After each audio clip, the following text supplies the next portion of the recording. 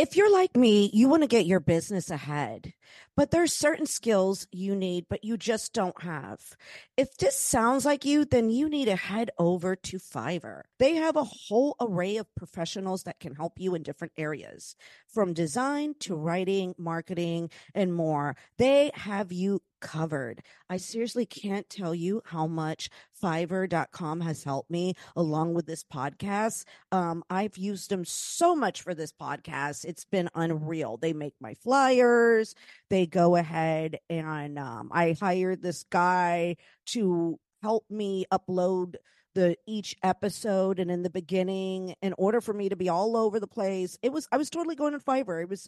I seriously I've gotten so much for my business through them. So please use my link, which you can find in the description of this episode, or you can go to marcellaalonso.com and book there through Fiverr today. You'll be glad you did. Hello and welcome to Sunday Funday with Marcella Alonso. And today I welcome my guest, Drescher. Thank you so much for coming on. You are a New York-based comic and also one of the co-hosts of your, what's it called? Off the Gate podcast? On the Gate. On the Gate. Yeah. On the Gate. On the Gate me podcast. And Gio. Yes.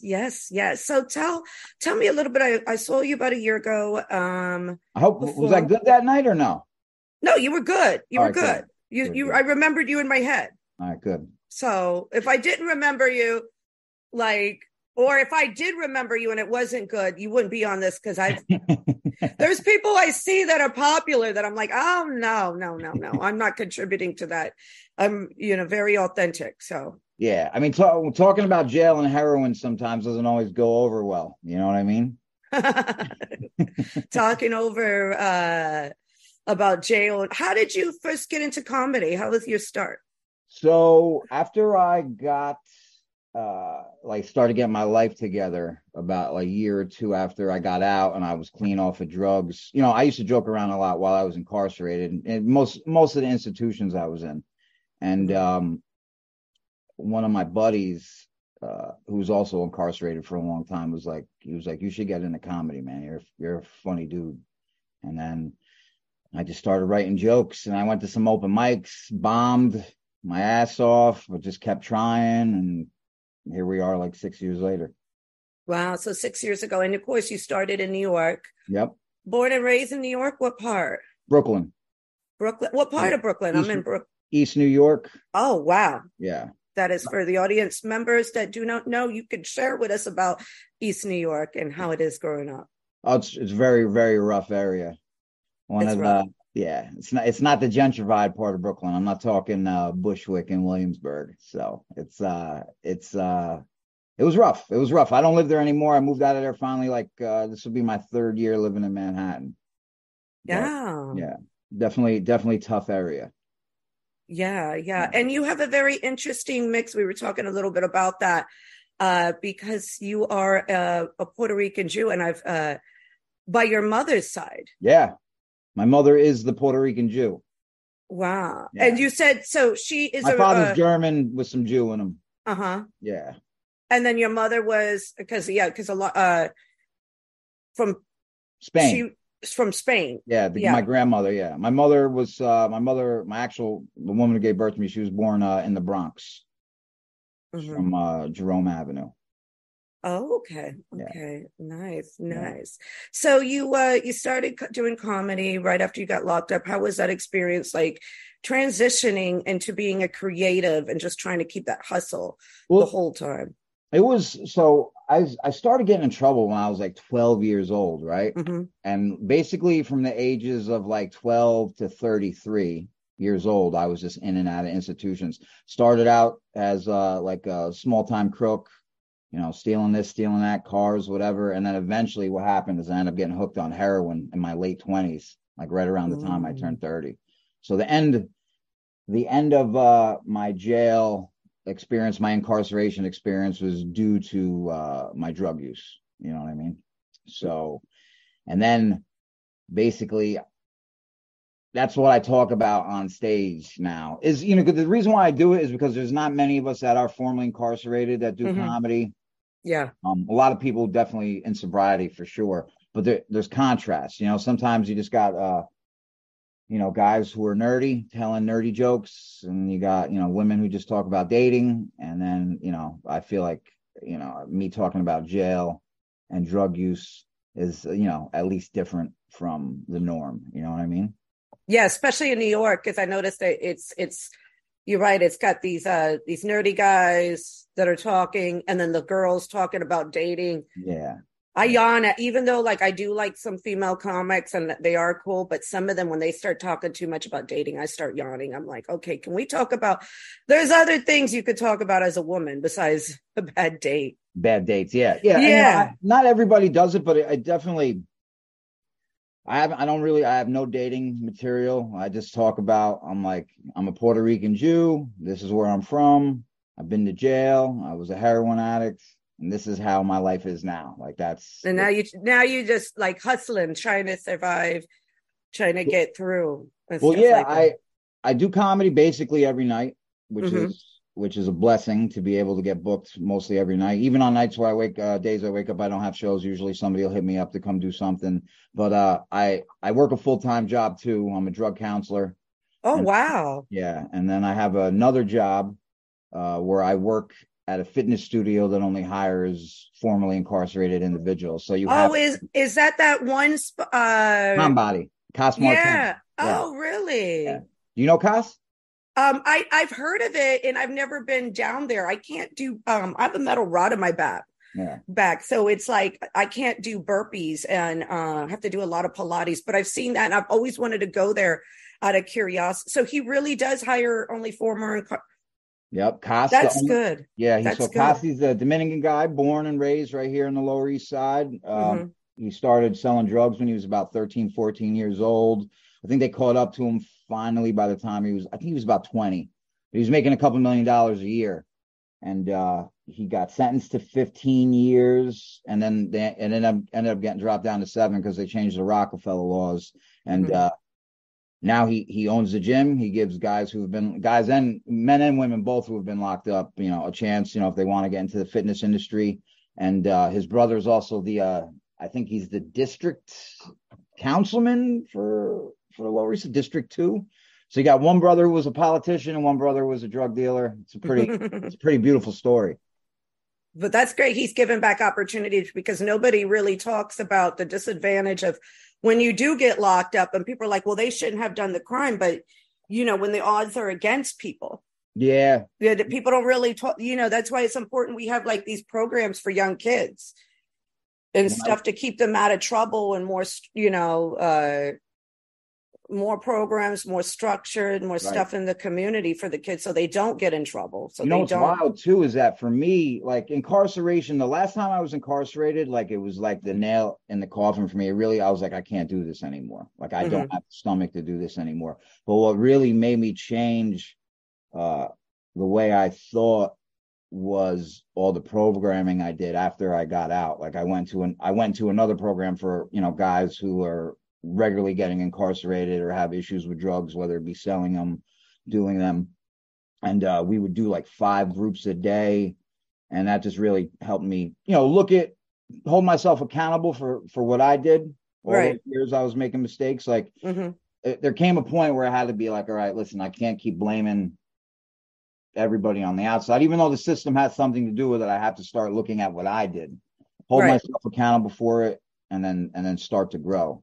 So yeah, but the programs help way more than the incarceration. I think New York is finally starting to get that now because other states like Jersey is all about reform. New Jersey, and they're putting guys in programs early, and the recidivism rate for those guys is way less than when they just hit you with incarceration right off the bat. That happened to me when I was 13. I got in trouble, no program, right into juvie, and all that did was prepare me for jail as an adult. Yeah. And then that's when the cycle starts. So if they can get these young kids and put them in the right, have you thought about starting something for comedy for younger teenagers or some sort of like, that would be good for like the younger middle youth. I just thought of something. No, but I'm like, you could easily do a nonprofit, but something for the younger kids, like sort of like an improv troupe or something, Yeah, that would be a beautiful thing, actually. I've never yeah. done improv. I wouldn't. I would have. I'm just Yeah. throwing it out there because you know what I'm saying. Like, I'm sure somebody needs to get organized there, or come up with something, some sort of like program, because not every kid's athletic. Right. Not every kid can go and they want to shoot and we just went through the pandemic where the kids were all stuck in the house, teach them how to entertain, and you know what I'm saying, or something to give back to the younger kids so they just don't get in trouble, so they can focus on the, a more positive goal than. Right. Yeah. And definitely that was such a crazy experience for me because I was a kid. I did do something very bad, like I stole a car. There was a big police chase. Like I didn't know what I was doing. I could barely see over the wheel, and it just turned completely. It went nuts. Like if a 13-year-old was committing a crime, it's like something you would think a 13-year-old would do. When the police blocked me off, I was trying to get around the roadblock. There was police jumping over here, jumping over there, and then when I finally got in the car, they gave me a good beating. Oh, at 13 years old. At 13 years old, and they waited till my mom got there, and then she had a good she had a nice talk with me too. And but I just remember after I saw the judge the next day, I was talking to my father. I go, Pop, you think you could send me clothes wherever they send me? And my father was like, you're not gonna need clothes. They're gonna have a uniform for you wherever you go. And he was right. And I just that whole experience of being cuffed, 13, treated like a criminal, which I did commit a crime, but basically, as an adult. And I remember when I got to the detention center, the juvenile detention center, where they were keeping me, the woman there, when she took me from the police, she was like, she said to me, she goes, "Do you know how to take care of yourself?" And I was like, I'm 13 years old, and she was like, "Oh, you'll see what I mean soon," because Oh man, she's like, the boys here really know how to take care of themselves. And basically what she meant was, these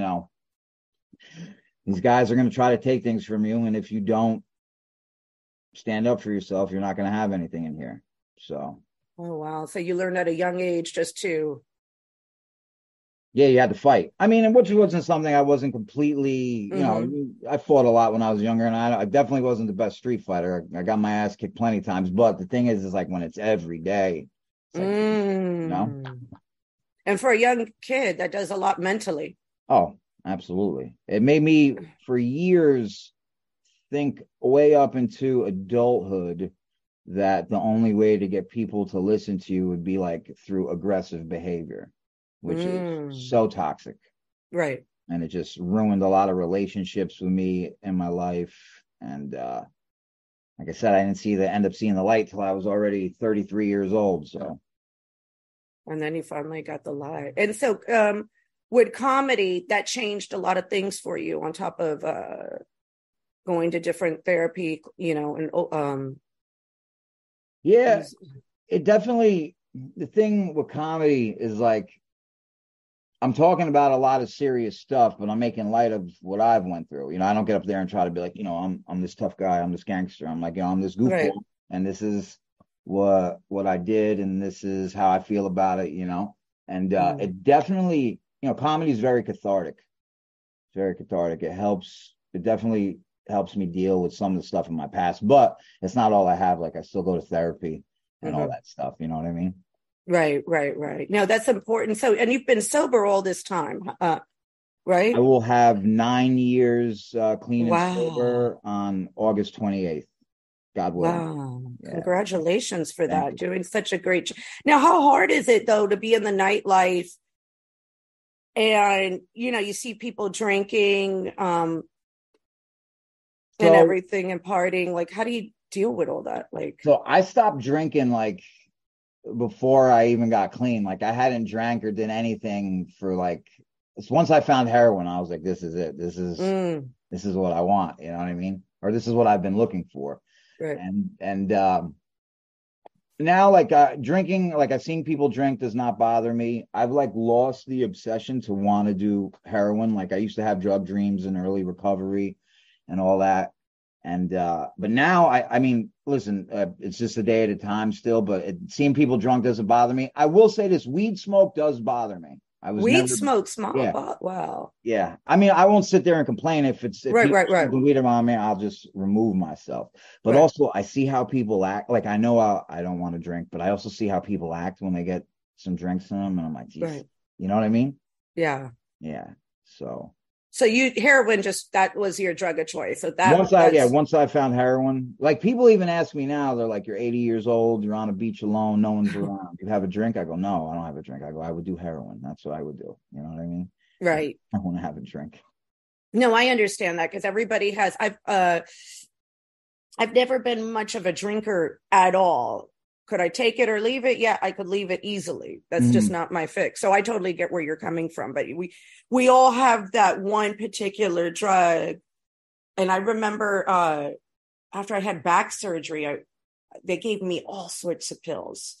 Really? They gave me Lortabs. They gave me, this is in 2008, Right. and Solmina. Was it So Solmina? some Sonomas, Sonoma. They gave me relaxers. Yeah. those. I Yep. didn't like those at all. Mm-hmm. Lortabs I sold, but the only thing that worked for me to take was Percocets, and it Mm-hmm. was and that's when I fully understood addiction, because I remember like the doctor said, okay, you got to cut it up now or whatever. And I listened to everything the doctor, but getting off of it, Very hard. it made me so cranky. But it was like, if I would have even, I weaned myself off with the doctor, and even like I remember Percocet, like I was like, that didn't do, I need the whole one. But I was like, nope, that was very, very hard to get off. And then finally the medicine was over with, it was done. Right. I did. I am going to lie. I sold all my other pills. I didn't like taking, but Percocet, I had to get back. I sold all of them. I ain't gonna lie. Like it's 2008. I did it. Yeah. They're gonna come after me now. Well, remember the Lortabs? It was so funny because I was just watching the show on Hulu called Dope Sick, and it's about how like all the medication really put the opioid epidemic, like it just started it, because people who couldn't get pills anymore went to heroin, you know. And I remember the Lortabs had those blue speckles on them. They look like candy almost, right? I forgot what they looked, but they sold pretty quickly. Yeah, yeah. Like they were like gone. Like I forgot how, but I remember taking them, and that just wasn't my, like I didn't like the way. But Percocets were the one, and then I slowly got off, and then I was like, man, that process, like this is serious. Like this is really, mind you, I had the most painful fucking surgery you could have. Like I had I have a scar to this day. That's why I said like I can't do certain things, like I can't do burpees, and it's hard for me to do jumping jacks. I kind of do a lot of Pilates, and I really watch my weight because I can't physically run because I have that equipment in my body and I don't want any. But that's to get off, that was just terrible, and the worst feeling. So I can imagine what you went through. It was a horrible feeling. Yeah, the heroin. So I had tried to get clean a bunch of times, and I used to try to tell myself with heroin, I'd be like, I'd buy a bundle. Bundles would be like 10 bags. And I'd be like, all right, I'm going to get off. I'm going to wean myself off. I'll do 2 today. And then, I'll do, like I had this whole plan, which with heroin, you can't do it. You have to be medically detoxed. I'm sure people have done it, but. Oh, I don't even like, it seems scary. Heroin does seem absolute scare, because you do, like you said, have to get medically to wean off. Like it's. And just the amount of times I would relapse. The thing was, like, the heroin is you get sick, you become physically ill. And I was mainlining, like I was injecting it into my, like I started sniffing it within 2 weeks. I was using a needle, and getting, once you start to get sick, you get the runny nose, your eyes are watering, you're sore, hot, cold, the chills, and then you got to go to the bathroom, and then you're throwing up until there's nothing to throw up. So the sick part of it, like you just dreaded that. And then even getting through that, say you get on Suboxone or methadone, I mean, I wouldn't sleep. Like the first 6 months, even this last time I got clean, I could not sleep. They call it like, Oh yeah, I man. just could not sleep because, it changes, your brain chemistry and all that. And it was very, very hard, but Damn, that drug's like the devil. yeah, I mean, and that's where, you know, all the stealing stuff I did once I got into my late 20s and into my 30s was due to, me needing more heroin. Mm-hmm. So yeah, it's 100% the devil. You are correct. Yeah, that's Yeah. terrible. Well, glad you're sober now, and at least you made it here with us to, Yeah. Yep. Yeah. yeah. Overdosed a couple times. Oh wow. Yeah. Yeah. Yeah. Oh man. Yeah. Serious. I got my Narca training though, like that little. I have the bag somewhere. I got The Narcan, right? the Narcan. Like I got it, and then I still have the little like. And that was something crazy because I was living in LA for so many period of time for over 10 years. And then I come back over here. I had my gallbladder taken out and the doctor wouldn't give me no pain pills. Really? That's that was in California. Yeah. And then over here, I had like something minor, a tooth pulled, and they were trying to give me like a pain pill. And I'm like, this is ridiculous. How do I get and the gallbladder was painful. Right. That was painful. I just got some edibles. I noticed in California, like because with the weed, they really like push it, medical, for medical purposes instead, which is a better idea because I feel marijuana is not really, to me, it's way safer. Right. Right. But like over here, I was like, what are they trying to give me this crazy? It was like crazy New York compared to, I mean, more on the Northeast, there's all those sales reps from the pharmaceutical companies, they push narcotic medication. You know what I mean? It's an agenda. Mm-hmm. It's a total 100%. agenda. Yep. Yeah. That's how, even Geo, like, Long Island was a hotbed, New York was a hotbed for it, like all all up and down. I mean, even in Ohio, but there was a really bad crisis over here. Yeah. No, I see it way more over here than what I did in LA.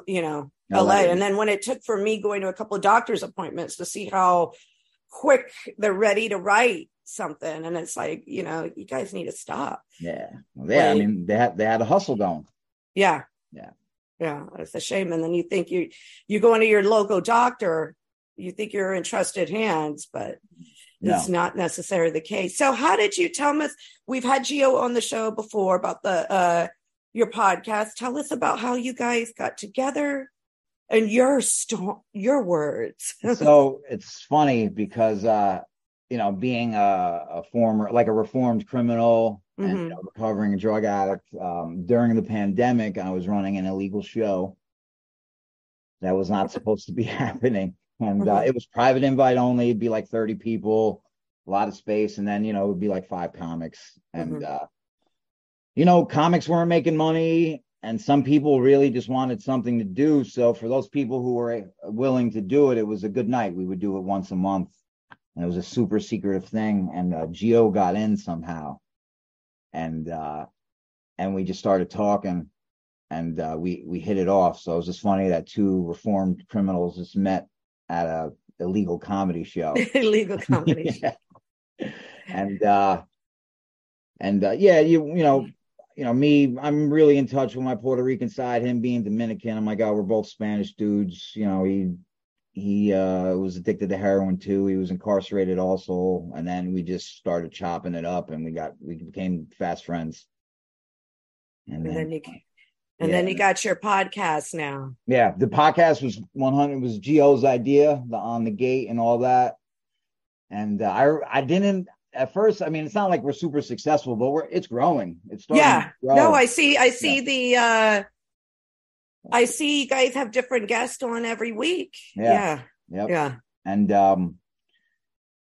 it's just, we talk about jail and drugs, and then what our experiences with them, not like wanting to go back or do drugs. And then we have comedians on who sometimes they've been to jail, maybe for a night or two, or they know somebody who's been to jail, or sometimes we just talk about whatever. But it's been It's been great. And shout out to Louis J. Gomez for letting us use the studio at Gas to record.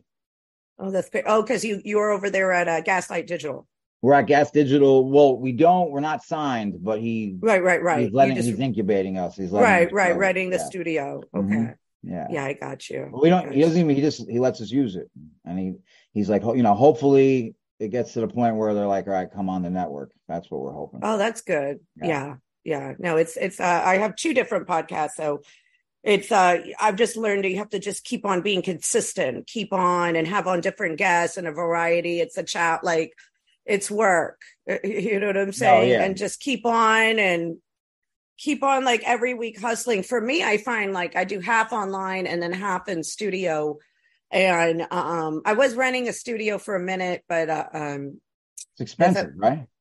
No, it's expensive. And then like I'll be real with you, the studio, like I would pay for something extra and I'd have to point it out to them. And I'm like, yo, like, you know what I'm saying? Every time I'm dealing with you guys, I'm paying for certain stuff. And then I've got to like ride your ass. You know what I'm saying? It is a Gaslight Digital, but it's a different studio. And after like a couple of times, I'm like, okay, I'm going to slowly build my own studio. Like, yeah. The newer generation, they don't work. They're not as diligent. I mean, I know exactly what you're saying. They're entitled. Yes.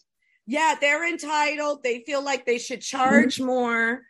And like and it's and I've noticed, I don't know what it is, certain businesses love to get over, especially if like you're a woman. Right. Especially if you're a woman of color. They want to get over you and you have to like write, so after a couple times I was like, bye, and I was like, I'll do this online because it's easy I got a good background over here. Yeah. You know what I mean? I have an editor and I have a great producer.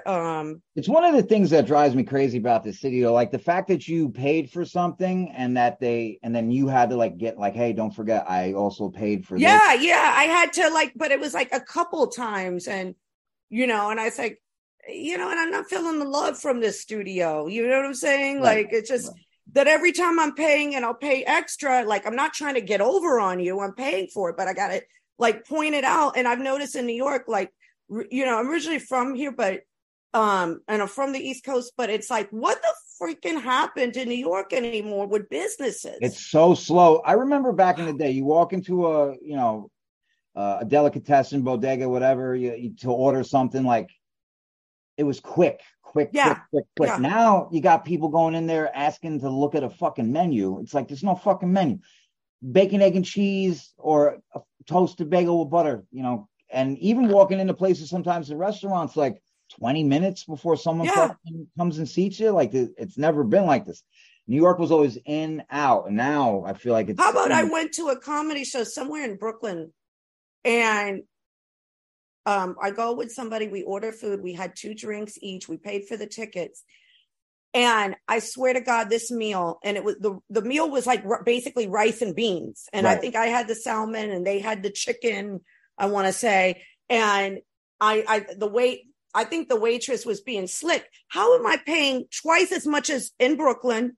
Like 3 times as much than what I would pay at the stand. Right. And Manhattan. And I'm like, I'm never going back to this place. And I look at the reviews and there's all these shitty reviews. And I'm like, you know what I'm saying? Like this wasn't even like a third of what I could have like at the stand as a meal. And, I went because there was a particular comic. It was a good show. I'll give it, like, all the performers were amazing. But I was like, yo, like, this was, and the whole time they're pushing, don't forget 2 drink minimum. Yeah, we got our drinks.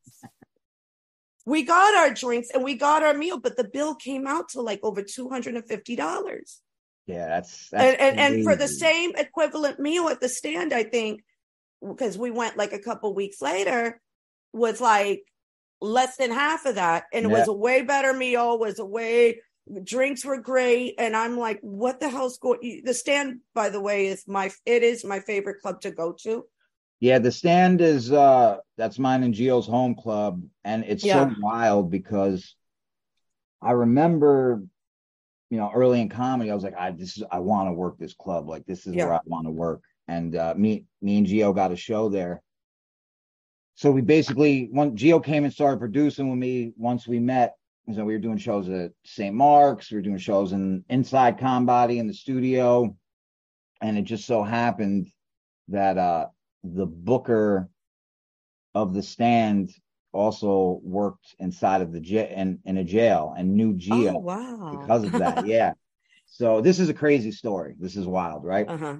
So, right, just for a little context, my brother also used heroin. We used to Mm-hmm. use together and commit crimes together to get money for Mm-hmm. heroin, right?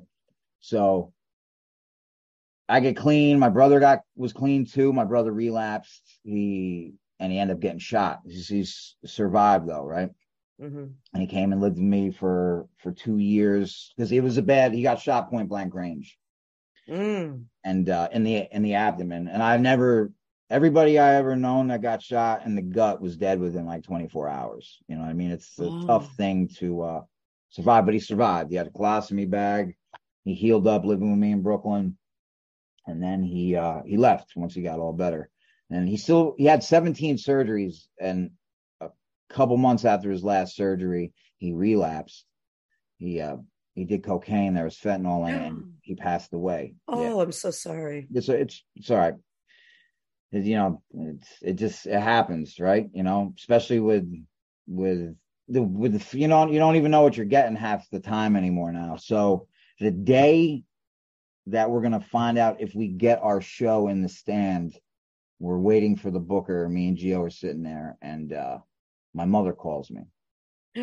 I'm like, I send her the voicemail because I'm like, this guy's coming out to talk to us, and then he's like, yeah, I'll be with you guys in a minute. I just got to talk to somebody about something real quick. My mother calls again. I sent her the voicemail, and then she called again. I was like, I got to take this. Something is wrong. I pick up the phone. She goes, your brother passed away.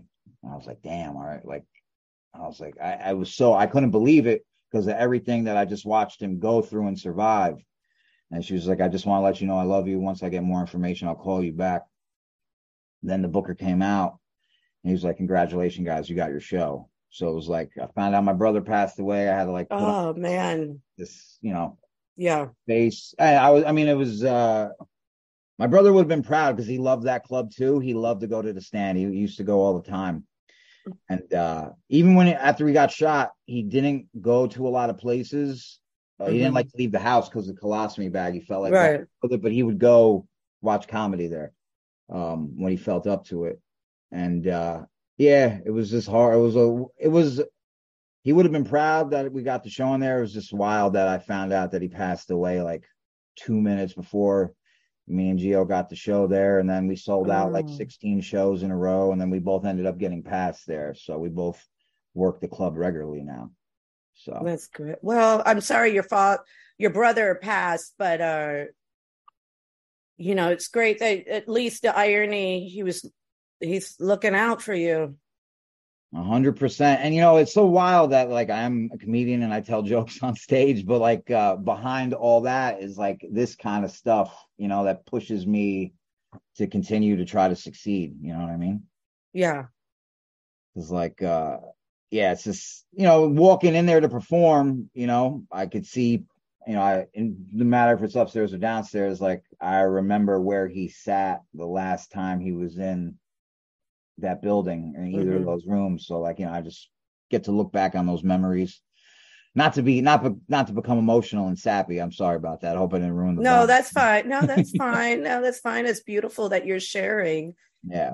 You know what Yeah, I'm but saying? Gio was with me. He came. Remember, we sat outside for like an hour just talking because he got to meet my brother actually like a month before that. But yeah, being clean, getting off drugs and not getting in trouble. Like if I wasn't clean when my brother got shot, I would have never been able to open my home to him, Right. stay with me, and then also I spent so much time with him those 2 years. And he had a son, and I got to know his son. And just last week I took his son. I flew his son down to my parents so they could see him. And it was wild because when we were in the plane, we were like, climbing, we're going up. Mm-hmm. told him, I said, look out the window, we're going above the clouds. And he was like, oh, that's where my daddy is. And it Aw. took everything in me not to cry. Yeah. How old is your nephew? 6. Oh, he's only 6. So He's you only have 6. your brother left a 6-year-old son. Oh, he Oh, was 4. Yeah, he was he 4 when he was, passed. oh The thing man. that's beautiful, his son is such a good kid. And he's named after him too, Darren Raphael Drescher Jr. Hmm. um, is that he's so well behaved. He's such a good kid. He's a spitting image of my brother. He looks just like him when Hmm. my brother was a kid, but he wants to know about his father. He's like asking, like, what's his favorite color? What was his favorite sports team?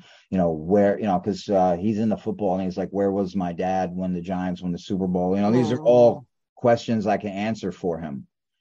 So, which is a beautiful thing. So, and these are the yeah. kind of things that if I ever felt like regressing into my former self, like these are things I would not be able to do. You know what I mean? Like it is a tragedy that my brother died. I'm very sad, and it's very sad, but it's a blessing that I'm able to at least tell his son about him. Right. So That's important. now I got to try to write a joke about that somehow. Well, you don't have to pull everything out of your life. You know what I'm saying? Like, Yeah. a tragedy, make a joke out of it. Yeah. I think sometimes day to day finding material Oh, for comics is just, just to me, what every time I go to the stand, like it's such a mixed, crazy audience. And I feel bad because that audience over there at the man, they stink sometimes, right? yeah, I'll be honest. Like the last show that I went, it was Gio's show over there. He did a hell of a performance. And I was like, I had to realize, I go, these kids grew up in like Dunkaroos. They're all Well, was it millennials. last week or this? No, it hasn't been in a while. It had to be over a month ago because it was like when you weren't there. Who did he have? I can't remember everybody's names. I've seen Might their have been face. Sam Santos. She might have been there. The She thing, wasn't there. Shari was there, and then Shadi Diaz, Shadi Diaz was there. JC Mendoza. Mendoza was there, and then who is the one that he's like a rock singer? He has 3 name. He's going to be touring with Jelly Oh, Roll. Josh Adam Myers. Yes, Josh Adam Myers. He was the last one there, so he did really good. But that crowd was like, It's so man, hard. It's hard to connect with them sometimes because it could be a more bougie crowd, yeah. or That's the sometimes. thing about like, because I've been interviewing some like LA comics, and I lived there in LA for 10 years, so I know pretty much like how the audience is and the different areas that they are, and California's. I'm interviewing different Latino comics, right? So in LA, when they're in LA, it's predominantly Mexican, it Right. really is. Yeah. But we're in New York, and it used to be predominantly Puerto Rican, Puerto Rican. and Yeah. used to be. I don't know. Bushwick it's not the same. No, which is They, mostly white now, I yeah, believe. I got rejected from living in Bushwick. I was like, why? I can't move here. Like I got rejected twice. Like, and I was like, I was like, what is the issue during the pandemic? I was Wow. like downsizing. Yeah. Really? Yeah. Yeah. I was downsizing. And that Yeah. neighborhood used to be so Puerto Rican. Yeah, they did not want my ass in there. They were scared. They were like, it was ridiculous. So we're renting from like an African American woman, and she said, they're sweeping us all away. You know what I'm Yeah. saying? But yeah, like that's not really like the crowd that I've seen in some of the New York audience. It's not really New York. It's like transplants. Right. It's tourists out. Yeah. Like I think one night I was at the stand, and they literally came with all the red hats. Oh, for real? Yeah, I'm not joking. And I was like, yo, this is like, it was kind of, It's crazy. they had the red hats on, and then I still saw amazing, and it was like the hardest audience. I was like, this is crazy. Yeah, and trying to connect with those folks is tough enough, right? And Yeah. then Maybe like I'm And poor. they don't know, they don't listen, they don't know what jail is. All they know, they were raised on go-gurts and Yeah. what's it called? Go-gurts Yogurt. Yeah. Yeah. and Dunkaroos. And I think they were so devastated from 2001 when they saw, you know, Yeah. that, and they all looked like that. They were all, Yeah. Yeah. like that is the hardest, even though I love the stand, you know, some of the audience. And then I've been in a show like where I'm laughing at somebody, a comic, and then a woman will be, I can't relate.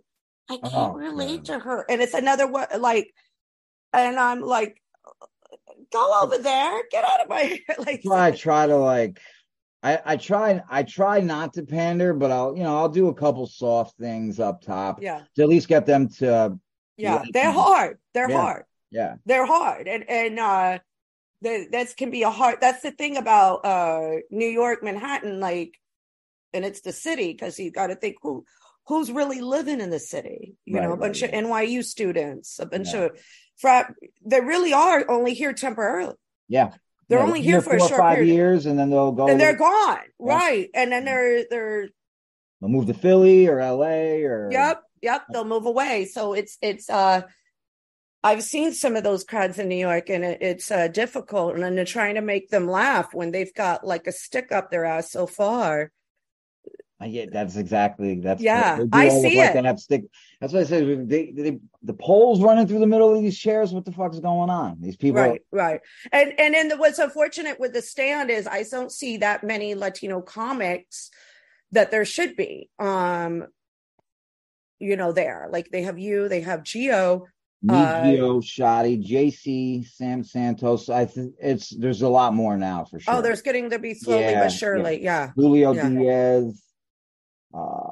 I could keep going. Oh, you could keep going. I could keep going. I'm always looking out because of this show. I'm always trying to look out. Yeah, but it just doesn't. I don't know. Giulio Gallerati.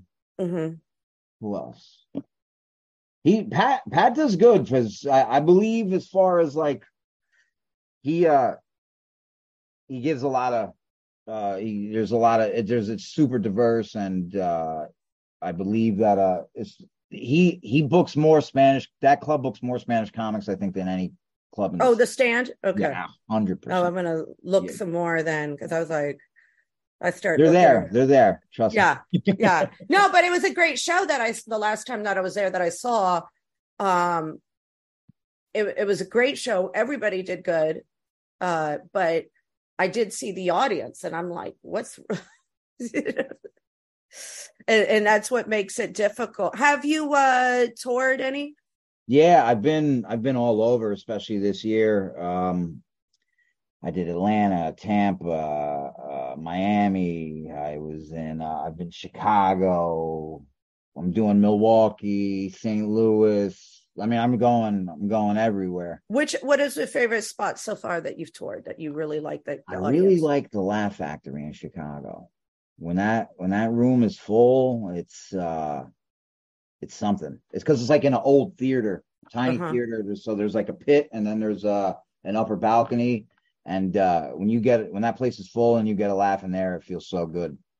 So good. But my favorite actually when I did my first headlining gig in Hunter, New York, which is up in the Catskills. Mm-hmm. And it was a small theater, 200 people, sold out. I don't think they came to see me. I think it's just a small town, and it's what was going on.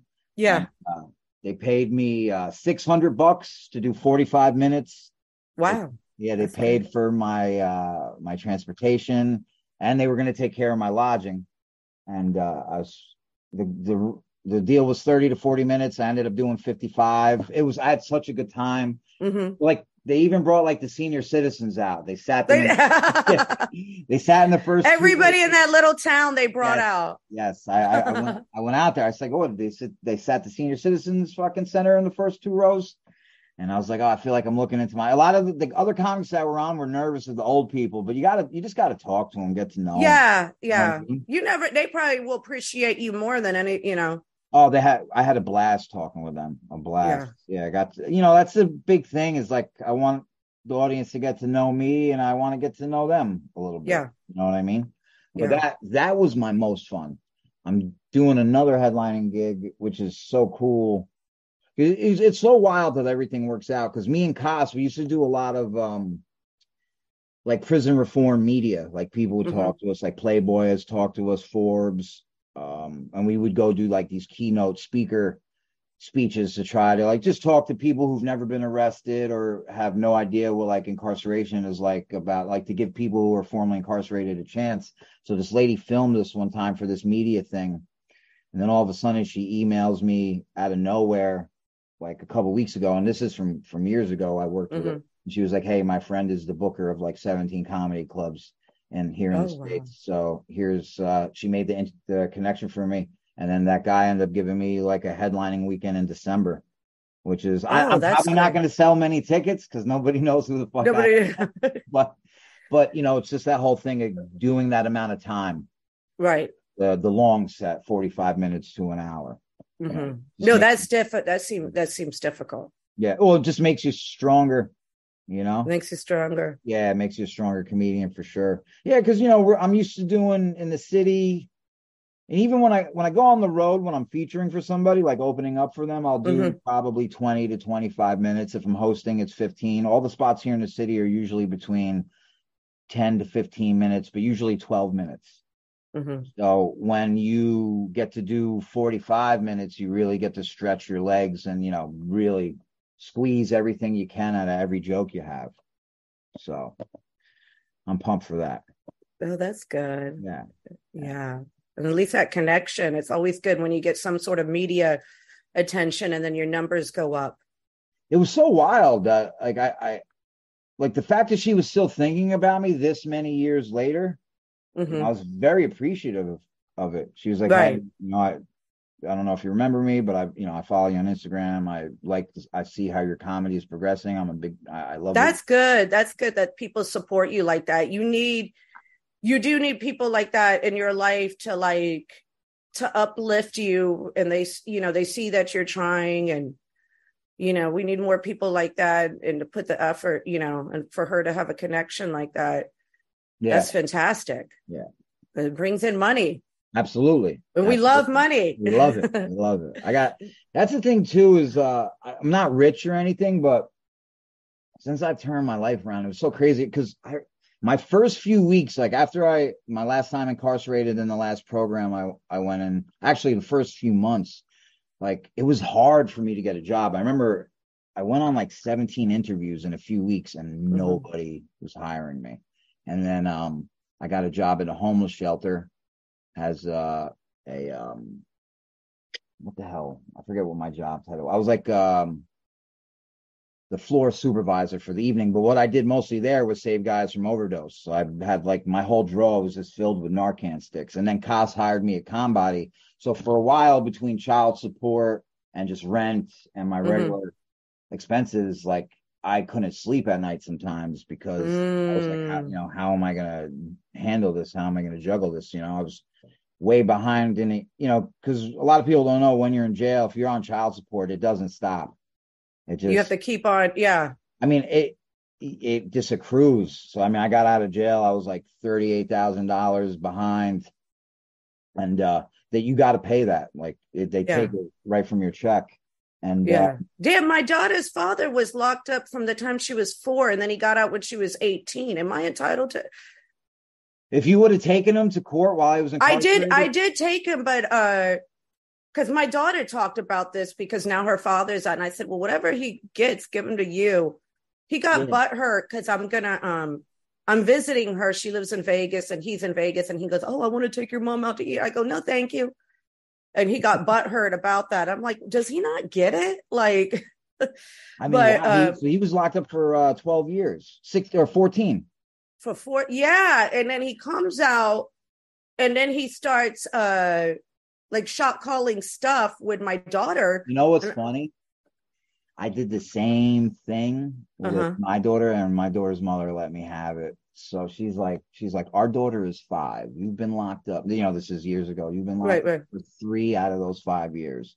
And I was like, oh my, she's gonna go to school here. She's gonna do this. She goes, you don't get this. You have no say in anything. She goes, and I was clean at the time. And she's like, I don't know if you'll be clean tomorrow. But yeah, she put me on my place fast with that. And when Yeah. she said it like that, I was like, yeah, you got a point.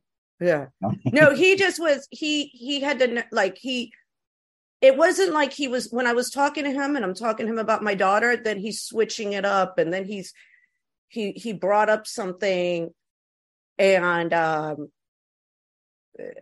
like, and it's something with my personal life. Right. Which is none of his business. Which is none of his business. And I'm talking about his daughter. And I put him right in his place. And then my daughter, he did a couple things recently to my daughter that he had done to me in the past in similar situations with, and said a couple things. And I'm not having it. You know what I'm saying? You could do whatever to me. You ain't gonna, emotionally abuse my daughter. Right. And I go, I don't want to see you. You know what I mean? But for him to say, oh, I could take you to dinner. I'm not going to dinner with you, you jackass. Like he basically went to prison because his friend, somebody was going to hurt his friend and he had to defend his friend or something like that. Mm-hmm. And I'll be honest, it just didn't sound heterosexual. The incident. You thought there was homosexual and it's like it sounded kind of like, yo, if somebody's after one of my friends, I'm going to tell her, call the police. She needs to take care of it. I'm not going to go over there with a gun. I'm not going to go over there and defend. You know what I'm saying? I'm going to stay in my place because I don't feel like getting arrested. Right. You understand? But he somehow got in trouble with it. He was defending somebody. I don't care if he hears and he gets offended. His panties might be a little bit tight for him or something. Does he listen to the podcast? I'm sure, like, if he finds out about it or whatever. But my daughter, it's funny. She hides pictures of, you see my Instagram. She hides pictures and stuff of me from him, though. Yeah, it was something. It just didn't make no sense why he even got in trouble in the first place. He already was a felon, and he went over to defend his friend. And you have a kid. We were broken up at a time. He messed up with a prior girlfriend that I was upset about because I wanted weekends away. You know what I'm saying? So there wasn't, I lost it a long time ago. I wanted him to do good for himself. But he got locked up till she was 18. And I did try pursuing the child support thing, but the kid went through I had to do a lot of hustling. I had to strip for years. Right. So I totally understand where you're coming from, how hard it is to find a job, because I'm in the same place. Right. I've been since I was like 17 years old. I was I got into a strip club at a young age, but been in the adult entertainment business, and they stigmatize us. And then 2020 comes around and you get all these squares jumping into like OnlyFans and, you know what I'm saying? Yeah, the nerds. They're nerds. No, they're nerds and they're squares and they don't know the business and they're hurting the business. And then they're, you know what I'm saying? They're parading around and then they're saying stuff that like, yo, you don't even know this is the first time you've touched money in your life. You get what I'm saying? So it's like cool to be in the sex work, and I miss being a dirty degenerate. It was cool when just like I was just a dirty degenerate. Oh my God, she strips. Oh God. Now like any woman, it's whatever now, right? Yeah, any woman now thinks they could jump on OnlyFans and they could sell content. You got these squares like. I know they do the cosplay. They're techies. I've seen it all. But a lot of them are frauds. But you paved the way for them to be. I paved the way, but they don't. Let me tell you something. And I've been in like a lot of. They don't respect older people. They don't respect. No, the new people. Yep. They don't respect like the old people coming in, and they really don't. And you got cops taking. Now doing content and like what the hell you guys are doing? You guys are like idiot. You know what I'm saying? Like we nobody wants to see. You know what I'm saying? So I'm kind of like there's a part. I still have an OnlyFans. If anybody wants to see it, they can join. It's wild, and Gio, has had to calm me down so many times. Mm-hmm. Is I'm not like anywhere.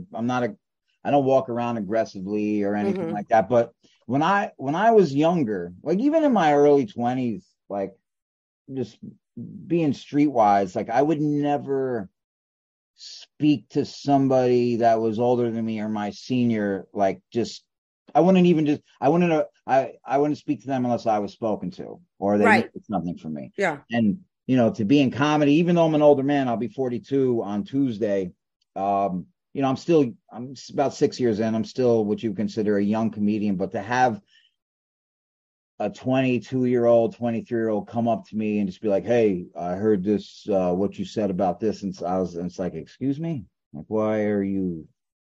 Question me. You don't get to do that. Yeah. And I was talking to some of the other older comics from the city. I was like, "Could you imagine doing something like that, like at 19, 20 years old?" Never would dare do that. Yeah, Yeah. No, it's a different, yeah, the younger people don't respect like they used to. right. Um, and I totally get what you're saying. Yeah, because I've seen that where young, yeah, oh no, when I was young, a young stripper, I'll say, I remember being in the club and I listened to these two older women and I listened to everything they said and I respect them and I learned the hustle, I learned the game, and that's Right. how it was. You got to learn. You didn't interrupt them while they I were didn't talking interrupt to them and they paved the way and I got, yeah. And nowadays it's like, you yeah. know what I'm saying? You've got it's just different. And then they get offended or hurt or bud feelings Yeah, or, yeah.